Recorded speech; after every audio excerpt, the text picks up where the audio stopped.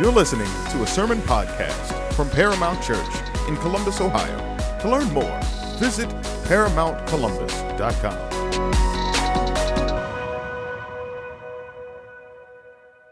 It is interesting to me, always the opportunistic illustrator, that even this morning we have a couple of kind of living illustrations that help us to bring this letter to a close. Because when we want to recap a book of the Bible like this, we need to be simple, because there's a lot there. But we want to try to tie it together into something we can take away and feel confident about the truth that we know. And so even the issue that we're having with the computer, I think, serves as a kind of living illustration of what Paul's been talking about in the book of Galatians. Because we've been considering, okay, here's the first part of the recap. We've been considering what we call the distinction between the law and the gospel, the two big voices of the Bible.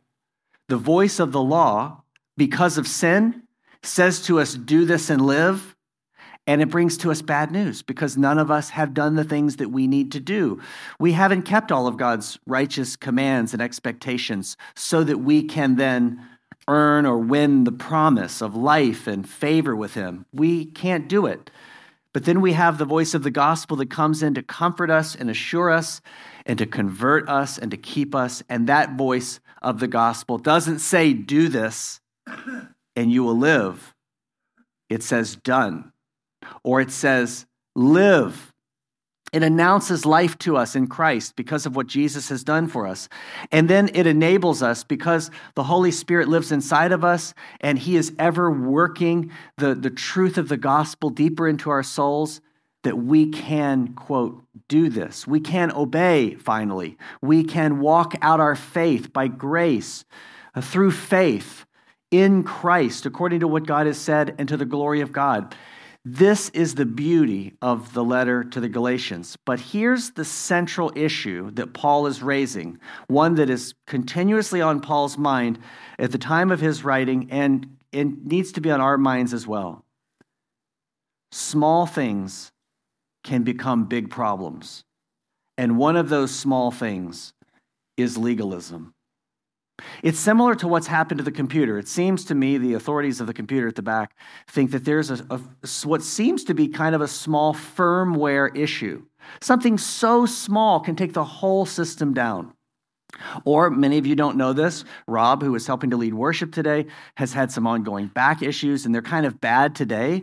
And it's another one of those reminders. Some of you may have had something like that. You can have a disc, which is actually in your spine. The discs along your vertebrae are roughly the size of a large button. And if it shifts just a little distance one direction or the other, it can take down the whole system. Legalism is the concern of Paul that seems like a small thing, but little shifts can take down your Christian life. This distinction between the law and the gospel is so important that we need to ever have it on our minds because it's ever working in our hearts. And if the law, our view or our relationship to the law, shifts just a little to the right, or our relationship to the gospel shifts just a little to the left, it can wreak havoc in our Christian lives. And so the Apostle Paul is ever on the lookout for how he can exalt the gospel and put these two important voices of the Bible in proper tension, in proper relationship, in proper distinction. So this morning, as we bring this to a close and look forward to Lamentations, we're going to take away just two truths that hopefully will kind of summarize a bit of what we've been seeing. It may seem general, but it will help us to keep in our hearts and minds what we've learned over these recent months in this letter to the Galatians. Here's the first truth. Legalism is a formidable problem in the Christian life. It is a problem for every Christian. It's a problem for every person in this room. Every Christian in one way or another is a recovering legalist. It's because the law is written on our hearts, right? God has placed it on our hearts so that it will lead us to Christ, so that it will show us the path. His law works as a kind of a governing agent to keep us moving forward and to keep us in the bounds. If he were to allow our sin to run wild, we would run absolutely wild into chaos. And because of sin, the law written on our hearts has been co-opted. It has been taken captive in a way such that sin, in all its deceitfulness, wants us to live by it in a way that God does not intend, for us to find our hope in our doing of good or our keeping of rules or our checking off of the boxes. And while obedience is of paramount concern in the Christian life, sin twists that relationship. And it seems like such a small thing, but it is quite a big thing. So let's remember this morning as we bring this letter to a close that this is an ongoing issue for all of us in the Christian life. And it has everything to do with how we see the gospel, and it has everything to do with how we enjoy and glorify God. And it ought to be something that we are ever mindful of working in our hearts. First, notice Paul's concern that the readers know that these are actually his words. I'm not exactly clear on some places where Paul says something like this, but it seems most reasonable to me that maybe there was some kind of issue for Paul, a physical malady, something with his vision that made it difficult for him to write. And at this time, there could be people that would write letters and then sign your name to it because they thought that was a way of representing you or, communicating on your team or something like that. And so here he says in verse 11, look at what large letters I use as I write to you in my own handwriting. So I don't know exactly what's going on there, but it does seem reasonable that Paul would have someone else writing for him at times to make it more efficient because of this problem. But as he had a growing concern that his readers would know they were hearing from him, his own words, his own pen, he perhaps would take over the writing and the letter would turn out a little different in terms of the way that you see it. But he says here to these Christians that he's addressing in the letter that they're under constant pressure from surrounding legalists. Notice how he's ending. This is the end of the letter. So this is his moment. Like any of us writing a letter, you're trying to say important things at the end as well. He says in verse 12, those who want to make a good impression in the flesh are the ones who would compel you to be circumcised. For us, we can think of circumcision in the context of the letter as simply one way of trying to justify yourself with the law, trying to fit in with the Lord or his people by keeping the law as though those are the terms of the covenant. And those aren't. We've talked about that. We've talked about a difference between a covenant of works and a covenant of promise. That the law brings to us a covenant of works that we haven't kept, and we cannot receive the promise by keeping them. But the covenant of promise is one in which Jesus has done everything necessary. All of the conditions have been met so that he can give us the promise of God's favor, of joy and happiness in him forevermore, of all of the spiritual blessings in the heavenly places, that all of his promises become yes because of what he has done for us. These two covenants. And Paul is addressing these believers because they are constantly under this pressure to live by the law, to justify themselves, to fit in by law keeping. Sometimes we think of these as under the term Judaizers, those who believe that Gentiles, non-Jewish people who became Christians still needed to do all of the legal requirements in order to be on the Christian team. And Paul takes real issue with that because he knows how this can shut the whole Christian, quote, system down.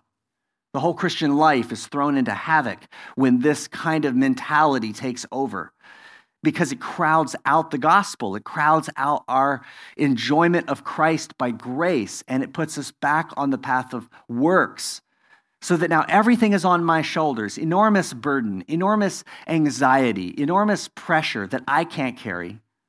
And so Paul is, even at the end of the letter, taking aim at this serious problem so that he can bring light and grace and comfort and help and hope and direction to it, as he points out what these Judaizers were doing, expecting Gentile believers to follow the Jewish laws and customs so that they could be in the family.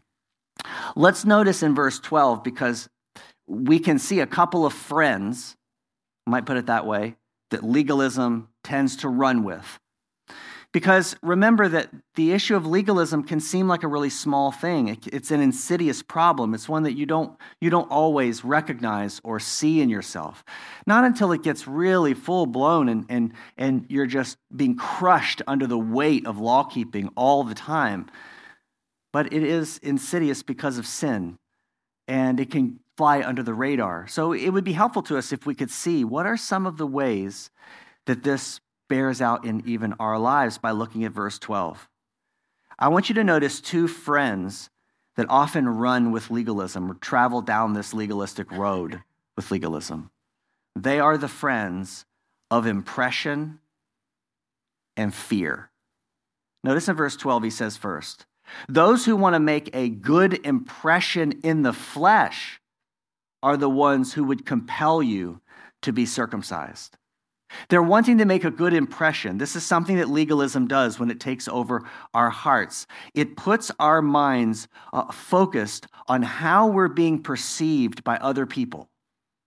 It puts our minds on how we are measuring up against some standard. It could be the standard of God's law, which is unreachable by us, only reached by Christ and given to us as a gift. Or it could be trying to live up to these laws that other people are bringing to us, much like these believers were experiencing here. It could be that we are grading ourselves based upon what someone else is doing, the way that they're living. And suddenly we're in this sea of just swirling confusion about what we should do, where we stand. Does God love me? Do I have his favor? Am I doing enough? Am I measuring up to these other people? It's all because it turns our hearts inward, wishing to make an impression. That's what these were doing. And that's what can happen to any of our hearts. Paul says that these legalists became and were motivated by appearance. I wonder if that resonates with you. It resonates with me. I think it resonates with you. I'm a pretty normal guy, and I think it resonates with everybody. Do you find yourself really concerned about appearance? Not just your clothes, not just your hair. Do you find yourself really concerned about what other people think about you? And whether they think you're measuring up? Whether on their report card of you, though they probably don't have one because they're looking at everybody else, but if they did, are you measuring up on their report card? Do you make decisions throughout your daily life based upon pretty heavily what other people will think about it? Whether they will approve of you, whether they won't, whether they will think that you're really righteous or good or talented. That's all the work. It's muddled, I know, but it's all the work of the kind of legalism. It says, in order for me to belong, I have to do. Rather than in order for me to belong, I must believe. I must believe in what Christ has done for me and take for myself as his gift, his righteousness as my own, so that no longer am I concerned about what anyone else thinks about me. I'm only concerned about what he thinks about me, and I know what he thinks about me. He's already delivered that message to me in this thing called gospel. And it's freeing. It's freeing. But does this resonate with you? Do you find yourself doing what these believers are being tempted to do? Fall in with the impression crowd. I want to make a good impression. This comes up a lot in the Bible, and it makes sense because it's a common problem. Notice even what Jesus says in Matthew 6. We're going to be there not too long from now.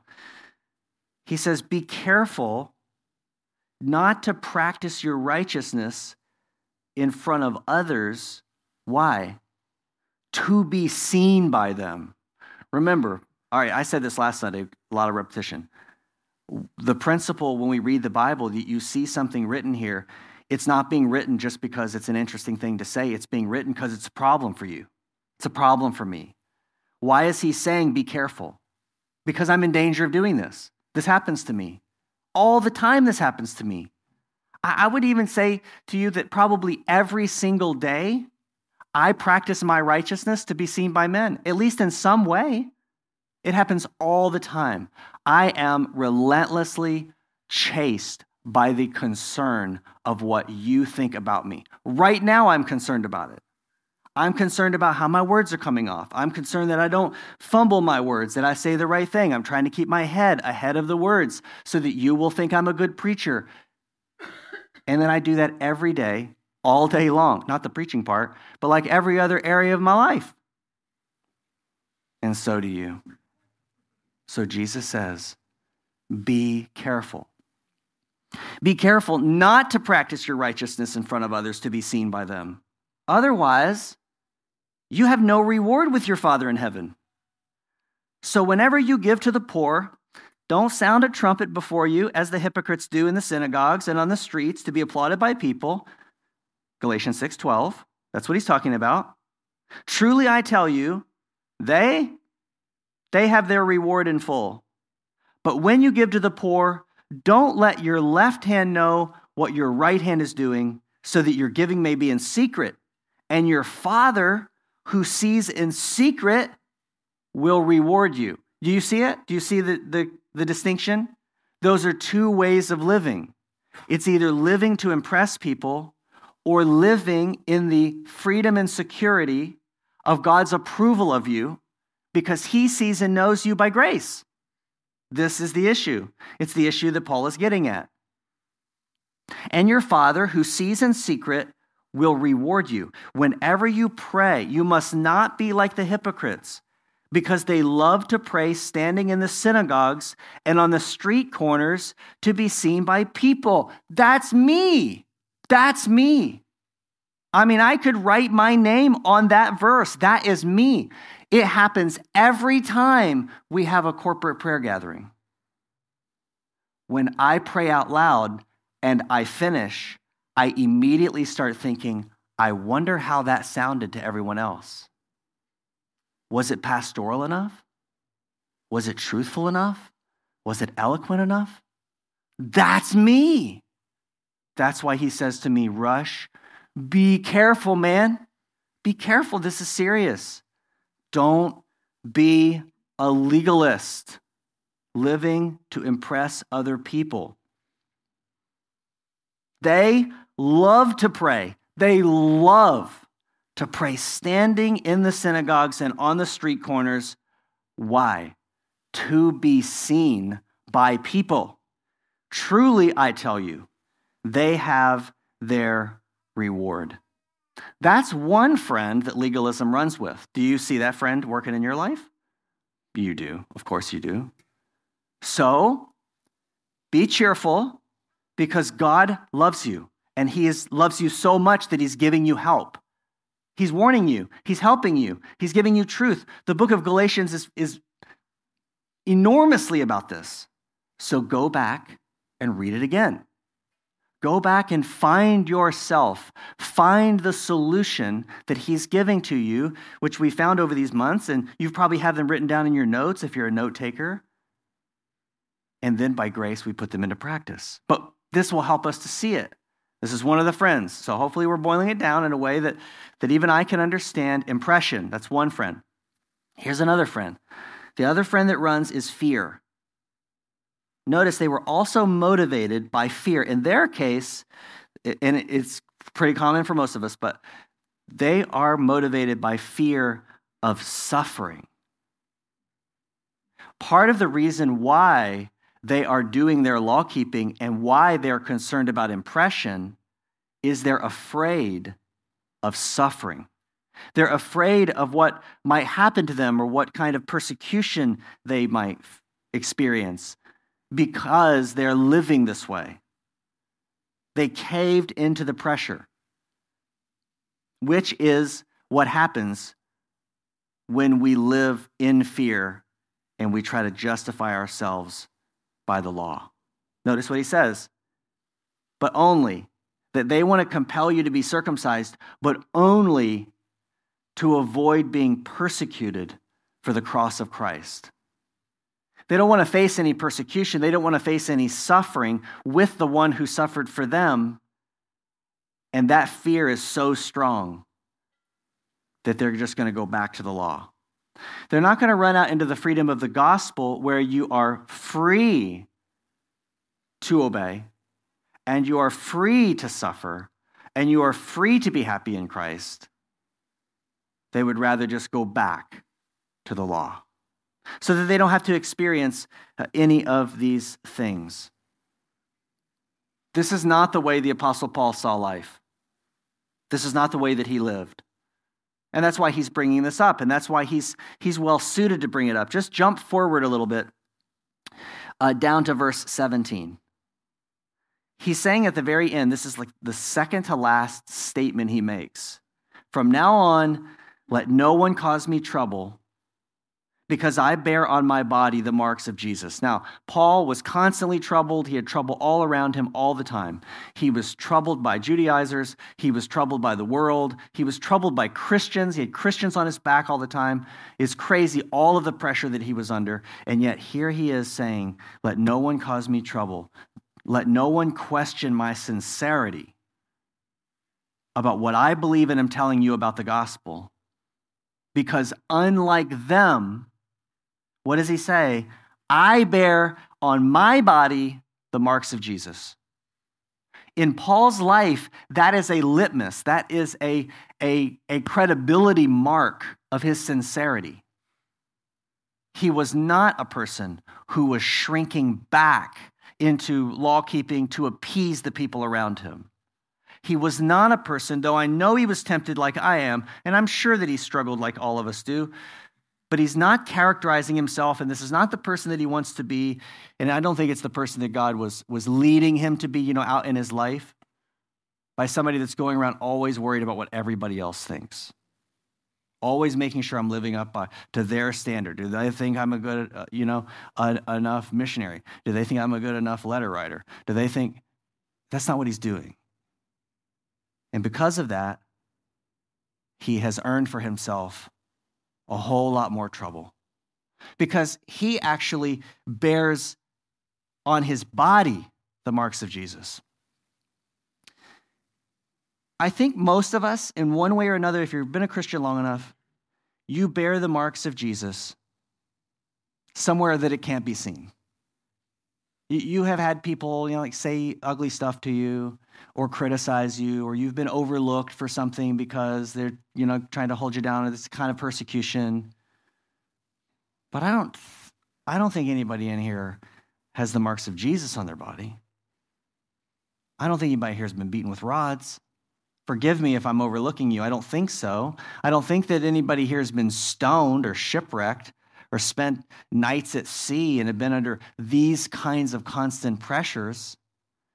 Therefore, when we look to the Apostle Paul, we should look to him as someone who is a fear killer with the gospel, rather than being a fear embracer by the law. That's what he's getting at here with this other traveler that runs along with legalism, fear. It is a remarkable problem. This is an insidious, formidable problem in the Christian life. It's a cancer. It really is, right? Do you see this throughout our time in the book of Galatians? The cancer of this kind of mindset about life in the world. A mindset that basically pulls the curtain down on the glory of God, his grace in the gospel, and raises the curtain on some other terms of life in the world. I'm going to follow all the rules. I'm going to check everything off the list, and then I'm good. Or it might not be God's list, just as we've said. It could be, here's what I'm going to do. I'm going to fall in with this group of people, and they've got a code of honor, and I'm going to follow their code of honor. So curtain down, curtain up, follow their code of honor, and now I fit in, and everything feels pretty good. I feel pretty safe. They're not gonna harass me because I'm in with them. Meanwhile, where's the Lord? He's behind the curtain. Where's his grace? Where's the gospel in that? Where's the comfort in that? It's behind the curtain. Where should you be? Where should I be? Behind the curtain. Not behind this curtain. But that again, that's the insidious problem. That's the cancer of this legalism.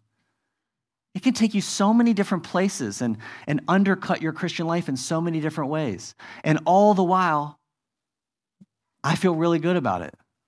I'm really comfortable. I'm really at ease. Like my friends, they love me. Such a problem. But Paul is insistent on helping us to defeat this. Notice this simple kind of recap of the first truth or summary point here. The motivation in this kind of legalistic, in all of its avenues, mindset of life is no longer outward. It's not a mindset that has me looking outward at other people, at God and other people so that I can minister to people and I can enjoy and glorify God moment by moment. That's not what the motivation is. What's the motivation? What's the lens? It's now turned back inward. It's all about what impression I'm making. It's what you think about me. It's about what kind of penalty or punishment or hardship I'm going to face because of the way that I'm living. It's changed our view. But the answer to this legalistic oppression and practice, as we know, and we say it again and again and again, it really is the gospel. Listen, these are just 3 other verses from Galatians. They come from chapter 5, verses 1, 4, and 6, and just hear them again. Because we need these. You could make a list of these and use these in your daily quiet time or throughout the week, or write them on cards, put them on the mirror in your car, in your back pocket, so that we can review these truths. Because we need this kind of daily help. Galatians 5:1, for freedom, Christ set us free. Stand firm then, and don't submit again to a yoke of slavery. Galatians 5:4, you who are trying to be justified by the law are alienated from Christ. You've fallen from grace. Or Galatians 5:6, for in Christ Jesus, neither circumcision nor uncircumcision accomplishes anything. What matters is faith working through love. The application of this first truth about this summary point in Galatians is to avoid the temptation to boast outwardly or inwardly in your law keeping. This is the big temptation. It is to boast.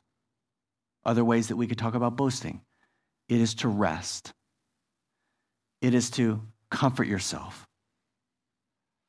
It is to take pride in, outwardly or inwardly. Now, quickly, let's just talk briefly about those two because they're important. This issue of legalism, we've really focused mostly so far on the outwardness of it. It happens kind of, outside of you. You're looking, it's happening out in your life, the way that you're living or the way that you're walking out in daily life. But there also is an inward approach to this. There's an inward way of doing it. It happens to everybody because we're all constantly thinking and we all constantly have fantasies. We all daydream. And if you're like me, you probably find yourself daydreaming and fantasizing mostly about being righteous. Mostly about being righteous around other people. Something happens in your daydream, there's a problem or crisis, you're there to solve it. Everybody praises you. That's mine, at least. You're learning a lot about me today, right? Good thing the live stream's not working. Or else the whole world might find out what I really think. That's what I really think. And so do you. It's an inward problem too, then. And that's where we can find it. That's where we can tap into it and see, what is my heart really wanting? I really want to be seen by you. I really want to impress you. I really want you to think I'm something, even inwardly in my dreams. You see what a problem it is. Therefore, we must avoid this temptation.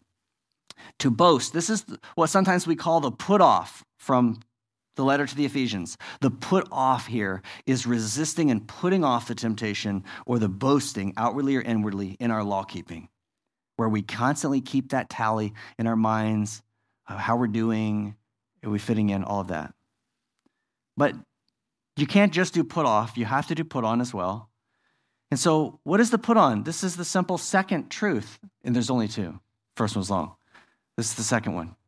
For today, just to recap, this is it. Transforming grace is then our hope. How are you going to find change? What are you going to replace this putting off of boasting outwardly or inwardly in your own law keeping? What are you going to put on? You put on transforming grace.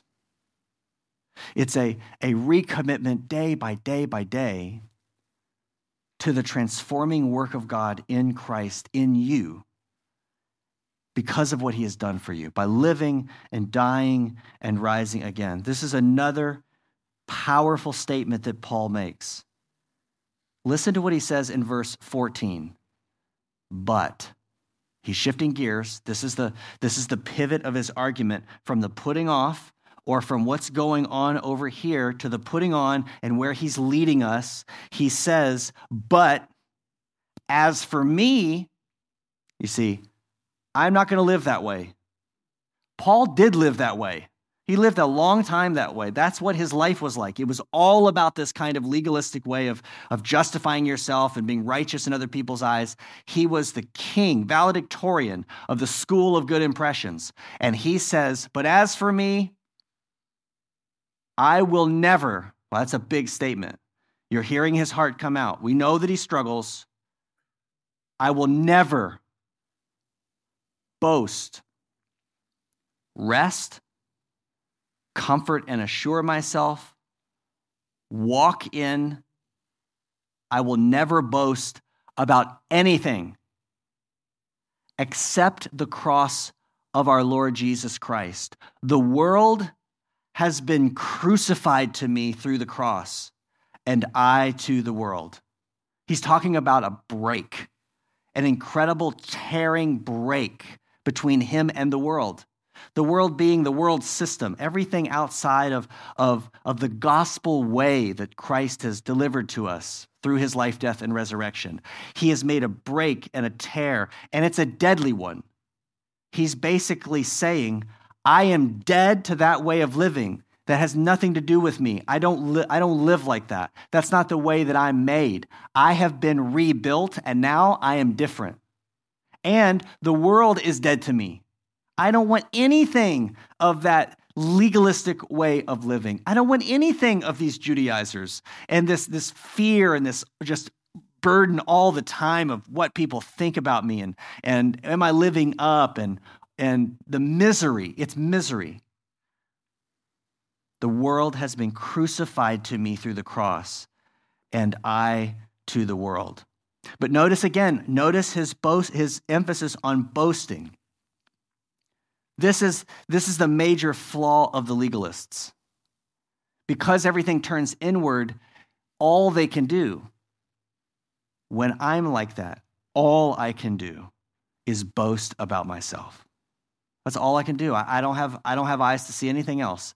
I really don't have a desire to do anything else. When I'm in that mode, and that's the path of my mind and my heart, is just boasting about myself. That's where you get caught in those daydreams. That's where you get caught, and it's hard to cut them off, right? You notice that? I hope you notice that. If you don't, you should notice it. Pay attention to it the next time you're sitting at your desk staring out the window. Notice the reel of images that's running through your heart and mind. It's hard to cut it off because even when the Holy Spirit says, be careful, you go, I know. Just one more episode. And you make up another one. And you think about another way that you could be the hero of the story. This is the major flaw, because in that moment, you cannot boast about anything except yourself. And all that is just taking glory, which belongs to God. So instead, he's telling us that we should be like him, and we should have a division, a break with the world, a violent break, one that is serious and full of commitment. In Galatians 6:14, we could say that this, even though it comes at the end, we could say that this is the central truth of the whole letter to the Galatians. If you want to know what Galatians is about, that's what it's about. I will never boast about anything except the cross of our Lord Jesus Christ. The world has been crucified to me through the cross, and I to the world. Why is this boasting thing such a concern? Let's have 3 other little truths to help kind of bring some light to that before we bring this time to a close, and then we sing again with these truths on our hearts, and we can spend some time where we are praying as we look forward to this new year, coming to the end of this letter, that God would help us in this way in particular. Why is this such an issue for Paul? Paul was fervently, obviously, set against legalistic thinking and living, and here are just 3 kind of reasons or sub-truths. One is because of his commitment to what's called the exclusivity of salvation in Christ. Big words there. Exclusive. Salvation only comes through Christ. There's no one else. There are no other saviors. There's no other name given under heaven by which men must be saved. There's no one else coming for us with grace. There's no one else who has the wisdom or the sovereignty or the goodness or the happiness to actually enter our world, understanding our need, and to bring us all of the answers that we need. There's nobody else. Paul became convinced that there was no one else coming for him. There was no one else to save him. There was no one else to comfort him. There was no one else who could really know him. No one. And that's why he is so bent out of shape about this legalistic issue and this worldly way of thinking about life. Because all it does is pull you away from Christ. All it does is raise up competitors with him. The friend group that I pulled the curtain up in front of so that I could impress them, and I'm going to fit in with them, and they are now my lawgivers. I'm going to go in on their code, then I'm going to be good, is a competitor with him. All they're doing is going head to head with Jesus. And no one can go head to head with Jesus. It's exclusive. That's why if you're sitting here today, this is going to sound hard, and you're looking anywhere else for grace or comfort or righteousness, you're going to go to hell. You will absolutely go to hell. And you will, because Jesus is not going to have it. He's the one and only, and he's the one and only on purpose. But he is full of grace and mercy. You don't have to go to hell. He will receive you. He will welcome you. He will marry you. You will belong to him. The exclusivity of Christ, 1. 2, because Paul was committed to and he understood the importance of humility and dependence on God's grace. Everything about Paul's worldview was grace-centered. He says, I am what I am because of the grace of God. There's nothing left outside of that. He's basically boxed himself up and written grace on the box. That's all that he knows. But listen, you hear it easy. It's an easy logical jump. So why is he so bothered by this legalistic way of thinking? Why is he bothered by living and being comforted by and walking in the law instead of the gospel? Because it turns you away from grace. It puts you back in a covenant of works. It puts you back under do this and live. And we all know you haven't, so you won't. So he is pulling us back again and again to the humility and dependence on God's grace. And then finally, he is just dead set on countering this legalism because all it produces, all it produces is self-righteousness. It cannot make happy people. It cannot make selfless people. It cannot make holy people, joyful people, compassionate people. It can't do any of that. All it can make is self-righteous people. And no one likes self-righteous people. No one wants self-righteous people. Certainly not God. And therefore, Paul is so motivated. He's on fire to see people become Christ-righteous, because that's the path. That's the path to become faithful and compassionate, happy and joyful and secure,